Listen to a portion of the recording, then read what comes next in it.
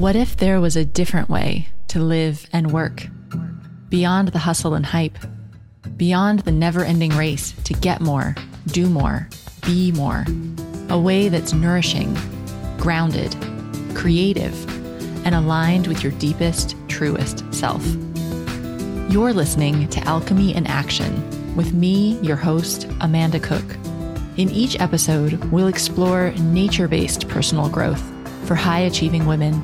Join me to create a life and work that truly fit you, infused with meaning and magic. Hello and welcome to the Wellpreneur podcast. My name is Charlie and I'm head of growth here at Wellpreneur. This week, we're talking about how to market your business without social media. What? I hear you cry. Are you crazy? But everyone is on social. Well, you're right. They are. And social is a fantastic tool for many wellness entrepreneurs, enabling them to attract new clients and nurture them into becoming real, live, paid clients. But we also hear a lot of frustration in the Wellpreneur community on Facebook with people finding it just not working for them, or when they put loads of effort into creating creative and they just don't feel like they're getting much or any return. Now, I would mainly put this down to not having the right strategy or messaging in place to make it work for you and your target market. And also, often there's an over-reliance on it being just a one-stop solution for your marketing, when really it isn't. It always needs to be in addition to your other marketing activities. But there are also genuinely some fields and businesses that just don't need social as much as others. The target market is looking for help, and you don't need to be discovered in a way that social can help you do. And when you add in the detrimental effects that social media can have on your own mental health, including stress and addiction and unhealthy sleep patterns, it's really important we as solopreneurs are using it wisely and strategically for our businesses. My guest on the show today is Camille Freeman, a licensed herbalist and nutritionist since 2003, who's worked in OBGYN offices, a fertility clinic, and in her own private practices. She's also a professor in the Department of Nutrition at Maryland University of Integrative Health. Camille, welcome to the show. Thank you. It's great to be here. Great. I'm so pleased to have this discussion with you because I just think it is so timely and relevant to a lot of wellness solopreneurs out there at the moment who are grappling around with how to market their wellness business. So yeah, really excited to have you on the show. It would be great if we could just kick off with you telling us a little bit about your journey and about how you became a wellpreneur and your journey into the wellness space. I would love to tell you about that. So I became an herbalist in 2003. I graduated with a master's of science in herbal medicine, and I knew I wanted to be doing something in the reproductive health space. And so I actually took my physical resume to OBGYN offices in my area and dropped it off at the physical resume. Now, yes. There's been a long time since yes. Physical resume. I printed it off and I took it to OBGYN offices. I just walked in and gave it to the receptionist. And one of them happened to call me back, and they were looking to expand their offerings for their clientele. And so I started working in this OBGYN office as a contractor. And that started off my whole journey. I really figured it out as I went. I didn't always have very much background in terms of promoting my practice and making it work, but I found that just trying things, seeing what worked and seeing what didn't has been what's kept me afloat all these years. Brilliant. Yeah. Test and learn as we go, as quite often we are doing. And so you must have seen a lot change since 2003 in terms of in this space and how you kind of market yourself. Like, what have been the kind of main things that have changed for you? Well, certainly social media has been the biggest one.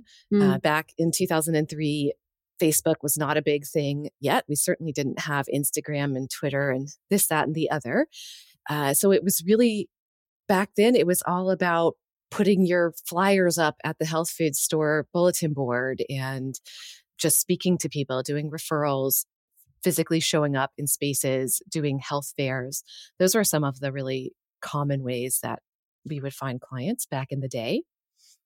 And then, of course, now everyone's online and there's a whole new set of strategies that a lot of folks are using. And I actually used those as well for a long time. I was on Facebook. I had a large-ish Facebook group that I was using to connect with my people. So there are certainly effective techniques out there. But the space does look very different now than it did back in 2003, 2004. Yeah, but sometimes it kind of feels like we've almost forgotten some of those kind of original good tactics to just go and meet people and go where people are and kind of get back to our roots. I think sometimes we do just kind of go, well, everyone's on Facebook, so we should also be like trying to attract people on Facebook or on Instagram. But I think, you decided to quit Facebook and social media a little while ago. What made you make that decision? Well, so at the beginning of 2019, actually at the end of 2018, I was making my resolutions for the upcoming year. And I was noticing that I was spending more time on social media than I would have liked to, not just for my professional reasons, but also scrolling, doing the doom scrolling and the comparing and all of that. Compare and despair. That's what we call it here at Wellpreneur. It's very much compare and despair. Yes, there was a lot of compare and despair and just going down rabbit holes. I love to start reading things and learning, and it felt productive, but it wasn't productive. I felt it was taking away from my time with my family and my sleep. And I also had some questions about the ethics of Facebook in particular. And so I said, you know what? Why don't I just try to step away from social media for a year? So I set that as one of my intentions for 2019, that I would just set that aside and see how it went. And that I would give myself permission to start it back up again after that year if I decided I wanted to bring it back into my life. And were you using it for your business at that point? Did you have like a community? Were you kind of like all over it for your business page, or was it just more for a personal? No, I had a business page on Facebook that was fairly large. At that time, I was moving into doing more mentoring work with other herbalists and nutritionists. So I had a Facebook page primarily for herbalists to share some different things about being a professional herbalist. And that was going really well, actually. And I just decided to let it go. It's still there, I think. I don't ever go on there and check on it. So I didn't disband it or anything, but I'm not there. And so what I did is I shifted to putting much more focus and attention on my mailing list. And that became my primary way of communicating with my people. So I just stepped away from Facebook and Instagram and Twitter and so forth. And I tell you what, it felt so good. It really helped me in my personal life, just having more time for the things that were important. I started reading before bed instead of scrolling before bed. I found that my sleep improved. I found that I could just focus more on the things that I wanted to do without worrying about what other people were doing in their lives and in their businesses. And so I did have to switch things up a little bit in the ways that I reach people and the way I connect with people and the way I stay in touch. Well, that was going to be my first question. So like if you put all your energy then just into your email list, but how do they discover you to get on that email list? How are you mainly finding people find you? Yes. So what I've found is that referrals are more important than ever. Just having people speaking about me, having people sharing my work, that has been absolutely critical. So I've really been cultivating referrals. And the other thing that I've been doing is offering free webinars. And I will tell people that they're free. Please come and join me. And the only thing that I ask in return is that you either share a link to the webinar on social media, invite a friend, or leave a review of a previous webinar or class that I've taught. Oh, I love it. Yeah, it really helps because other people share it on social media for me. And I think of it as a win-win because they get to come to my class. It's totally free. And I get a lot more exposure. When people do sign up for the webinars, I add them to my mailing list. I make that very clear on the registration. So I get a lot of new folks from those webinars. That's the primary thing that builds my mailing list at this point, I would say. But I love that because if somebody is sharing that webinar with you, it can be almost more powerful than it can be because it's social proof and it's recommendation, isn't it? So if you're getting people to share it with their friends, then they're going to take more notice of it because it's coming from their friends and their contacts. That's a great way to fill the webinars. And then, so you fill your mailing list from them. And then I take it you're putting more energy into really kind of getting that mailing list work for you then, rather than kind of, if you're just focusing on that, like your open rates and your click rates on your mailing list are kind of key. Yes, absolutely. I have a relatively small mailing list, but it's very active and it's essentially completely full of exactly the people that are interested in my work. So I have very little turnover in my mailing list, and I do a lot of work very specifically to try to make my mailing list helpful for the people who are on it. So I've had, over the past few years since I've been off social media, it's been a real adventure for me learning more about how to help people via my email list and how to make it useful and readable, and also how to work in information about my practice. Because I think, like many practitioners, marketing myself and talking about my work is not always the easiest for me. So I've had to find ways that feel good to me and not too icky, to make that work. And it's going really well. Oh, that is so, we hear that so often in the Wellpreneur community. Their reaction to marketing is just like, oh, I don't want it. It's salesy, it's forced. But yeah, finding those ways where your product or your service can naturally fit into your communication without it feeling like, oh, and by the way, we've also got this product. It's a journey to find those kind of natural ways to fit it in.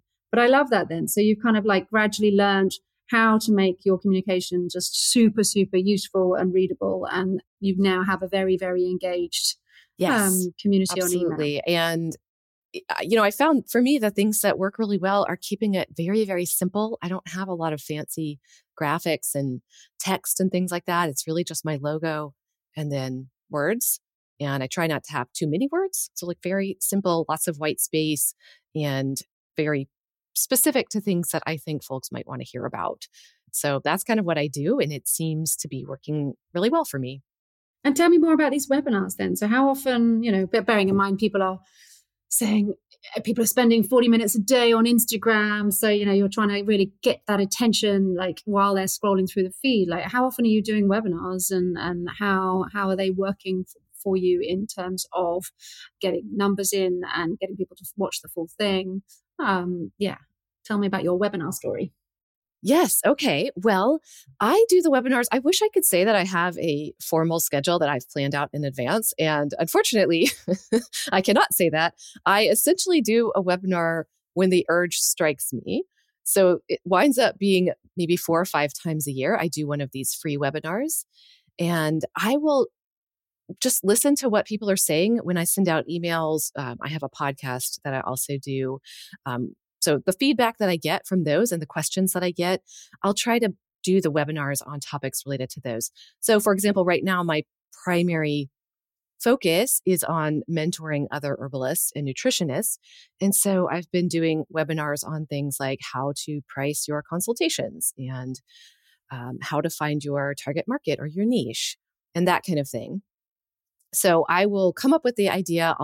I have a web page that I use that talks about, how to get your free ticket by sharing it on social or inviting someone else, etc.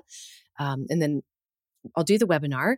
I have actually been having really good numbers. So for me, I don't know what good numbers are for everybody else, but I'll often get somewhere between 50 and 80 people signing up for one of these webinars. And usually more than half of the people attend live, and almost all of them stay through the whole thing. Maybe 1 or 2 people will drop off towards the end.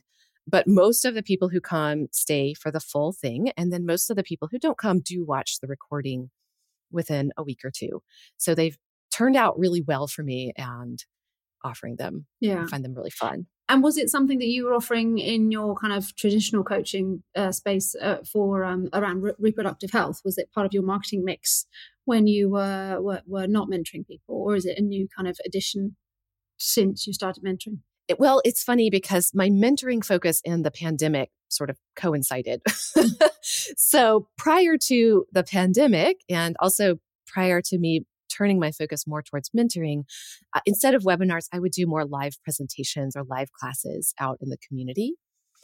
So for example, I would do classes at yoga studios about fertility and reproductive health, or at my OBGYN office where I worked, or things like that. I would do presentations there, and they would serve similar purposes, although of course, being online is a little bit of a different setup.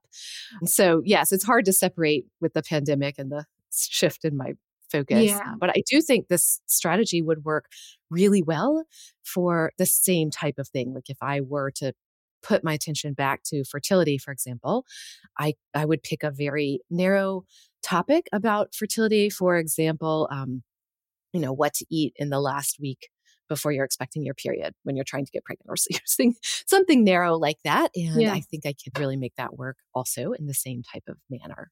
Because that's the thing, isn't it? I think when you are in the health and wellness space and people are looking for information, they have a specific problem that they need help with, then those kind of information-rich formats like webinars work really, really well. And what we quite often find is this obsession with social media is that you need to kind of like grab their attention and then kind of try to convince them that this is a problem that they could like be helped with. But actually, when you're in a field where somebody knows they have a problem and they are searching for help, then there is less of a need for that kind of attention grabbing, quickly get them in the scroll, like get them to thumb stopping creative. There's less of a need for it, and more of a need for good kind of SEO, or good like being found in the right places and getting quality, informative content on your website or out there through webinars, things like that, that can really, really help people and give them a better experience of working with you than you can get across in a feed. Yeah. And I love that point too, Charlie, because what I also do with the webinars, because they're recorded, it's not like you can only go to them live. So I have them up on my website where people can sign up for them any old time. And I get a lot of sort of passive new folks coming in that way, even when I'm not running a live webinar. One of the things that I found really helpful is I actually have just a resource page for practitioners, and it's got all of this stuff on there. It's a referral page for people. They'll say, oh, well, Camille has this whole page. Go check out if there's something on there that might help you. And a lot of times people will be like, oh, she did this webinar on finding your practice focus. Why don't I click here? And then they'll sign up through my email via that direction. So it does serve as kind of a hub.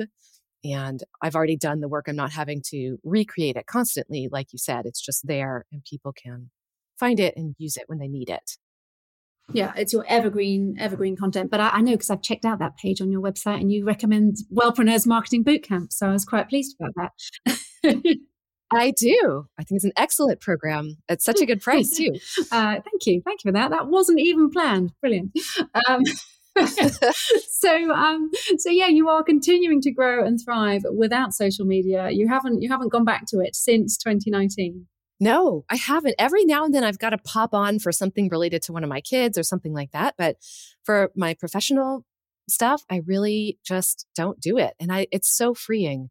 I don't have to worry about it. It's not on my schedule. And I've got more time to get creative about things like these webinars or figuring out how else I want to find my people and help them. Yeah, I think that's the thing, isn't it? There are still, you can take marketing back to the basics of what it is, and there are still ways to find these tribes of people, or that doesn't necessarily rely on trying to grab attention in a news feed. There are still places people are going to ask for help, or that could be good referral partners for you, that you can still build those relationships with and go back to traditional marketing, and will be a good way of marketing your business. But yeah, I'm kind of jealous of that freeing aspect for you, because I'm definitely a little bit too addicted to the scroll right now. Well, that you just reminded me of something, Charlie, because I think that when you get involved in social media, there's also this focus on numbers, right? Like how many people are following you and how many posts you need to do and how many people liked it and clicked it and this sort of thing. And I think that, of course, there's always value in data, but I also think there's so much more there. And for example, with my mailing list, I don't have, like I said, I don't have a huge mailing list, but my goal is to have a mailing list where if the right person is on it, they're going to feel almost a sigh of relief when they find me, when they hear one of my messages and they're like, oh, thank goodness somebody understands me and is helping me with what I need help with. So it doesn't have to be a mailing list of 4,000 or 5,000 or 10,000 people to make this work. It just has to be finding the right people and connecting with them regularly. And I find that the email list is a great way to do that because people know that you're sending them good stuff. They're going to read it. And you've got so much control over it as opposed to social media where you're like, well, somebody's not logged in, or if the algorithm changes or whatever, it's just out of your hands a lot of times. Yeah, I think you're totally right about the good quality content. At the end of the day, it just comes down to that. Are you creating the right content? Yeah, be it on email or social, but like that's the thing that really cuts through. And if you've got that targeted right email list, then yeah, they're going to be opening it. They're going to be engaging with it. But I'm a big proponent of like just fewer, bigger, better. Like it enables you to really focus in your business. Like actually, what are the few things that you're going to do really big and really well, rather than trying to spread yourself too thinly over loads of social channels, lots of different ways of trying to find people. And you'll find that, yeah, you just don't get as much traction when you do that because you're not doing any of them as well as you could do if you just focused in on the one or two things that are going to help bring audiences and clients to your door. So you spoke before about referrals and how important they are in your business. I'm particularly interested in the kind of fertility clinic and private practice aspect because obviously that's a kind of challenging area around testimonials because it's quite a personal, private thing. So how does kind of referrals in your practice and in your work for you? Yeah. So again, there's sort of two phases. There's the time when I was primarily focusing on one-on-one client work with reproductive health and fertility. And in those cases, what really worked well for me was kind of matching up with a few physicians who understood my work and the kinds of clients who might be a good fit for me. And once I established those relationships, it really became a very fruitful referral process where I would send my clients to them for assistance if they needed it. And then they knew what kind of clients might resonate well with me or might be served by my work.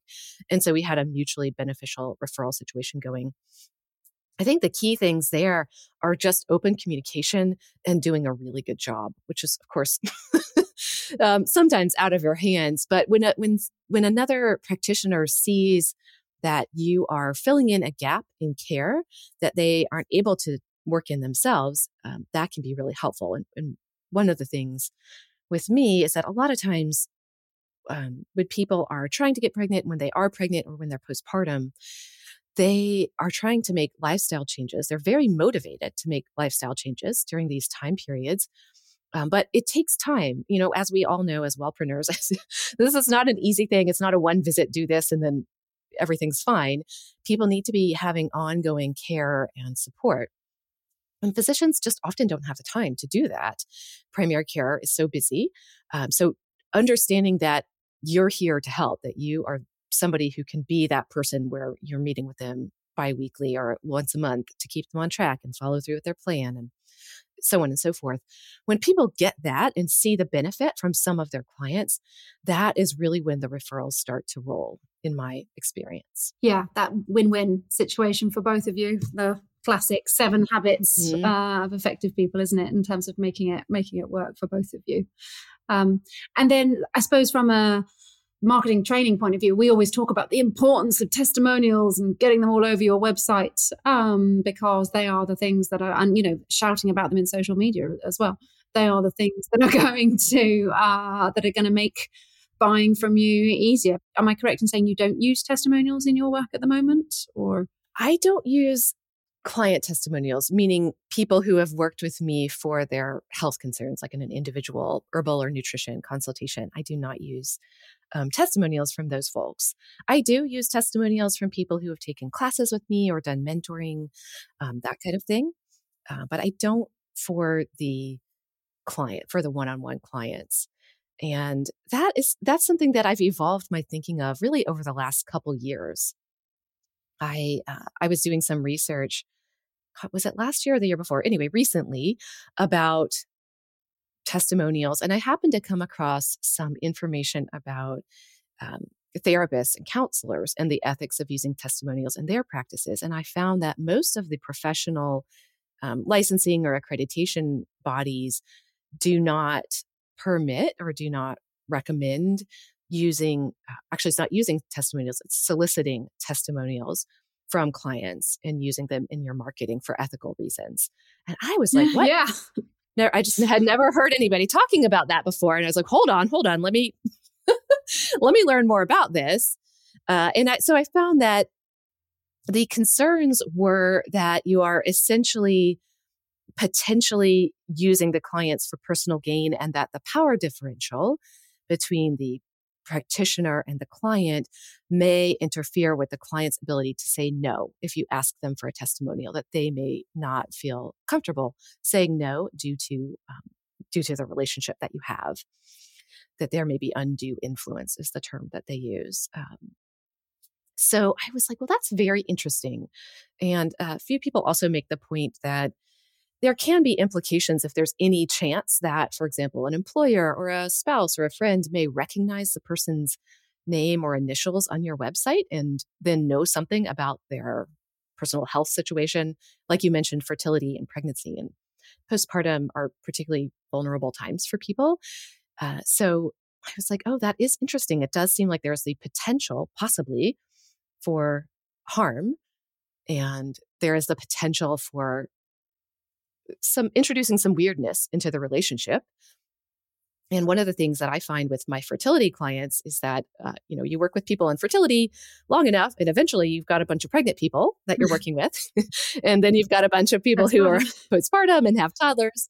Yes. So oftentimes people will work with me for a while in pregnancy, and then maybe a few years later, they want to have another baby and they come back, or something happens and, they're going through perimenopause and they want to work with me then. So I'll find that sometimes there's huge gaps in the time between when somebody first starts working with me and then, they come back sometimes years later. And I was like, again, if I ask them for a testimonial and I don't know if our relationship is officially over, like we may have concluded our work together, but maybe we haven't. I just don't want to add any layers to our relationship that might interfere with our healing therapeutic practices, the work that we're doing together. So that's why I decided I'm just not gonna do them. I've also been in practice long enough that I have, I have people coming in. I'm not just starting out. I have kind of other ways that people understand the kind of work that I'm doing. So I found that it works for me, but I do understand, especially for newer practitioners, that there are reasons to consider testimonials and reasons not to. I think it's just important for people to make an informed decision, to kind of understand the pros, the cons, the potential implications, and do what you can to make it work in your own situation. Yeah, I think, that's a really, really interesting perspective on it. Because, obviously with us talking to new wellness businesses, we are always about, try to get those testimonials to help you get those first clients over the first couple of years of you starting. But I think there's the two aspects there of both strong relationships with referrers means that you're less reliant on it, and then being around for a fair while so that you've got that kind of word of mouth where previous clients, they may not, you might not need to ask them for a testimonial to put on your website or social media, but you've had enough kind of a base number of people to have got a reasonable amount of word of mouth of people going, oh, you're having a challenge, go and see so and so. I think they're definitely two key factors in that. But really interesting to hear that perspective. I hadn't before. Yeah, and I think it's a separate thing to tell your current clients, especially in a newsletter or something that's not one-on-one. I certainly think that saying, hey, I've got openings for 2 new clients this month. If you know anyone who might be interested, please send them my way. I think that's a totally different thing. And absolutely, to me, that doesn't seem to violate any ethical boundaries or anything like that. Oh, no. And to me, that is genius marketing for me, because that is definitely scarcity value there. That is basically saying, I've only got 2. like it's exclusive, like tell your friends and they could get those 2 slots. So I can guarantee you're not doing it from that perspective, but like as a I can just from talking to you, but I also, that is a really good way of getting referrals within your existing audience. I think that's a great tactic. Great. Oh, well, listen, it has been really, really interesting talking to you today, Camille. And thank you, because I think, social media is such a beast for the new wellness entrepreneurs coming into this space and getting their heads around it. And kind of, you talked a bit before about rabbit holes. It is a total rabbit hole. So it's been really interesting to hear the perspective of a business operating without social media. So thank you for coming on the show. We will put your links, but not your social media profile, in the show notes for anybody else who wants to hear about Camille's work. But yes, thank you very much for joining us. And we will see everybody next week on the next episode of the Wellpreneur podcast.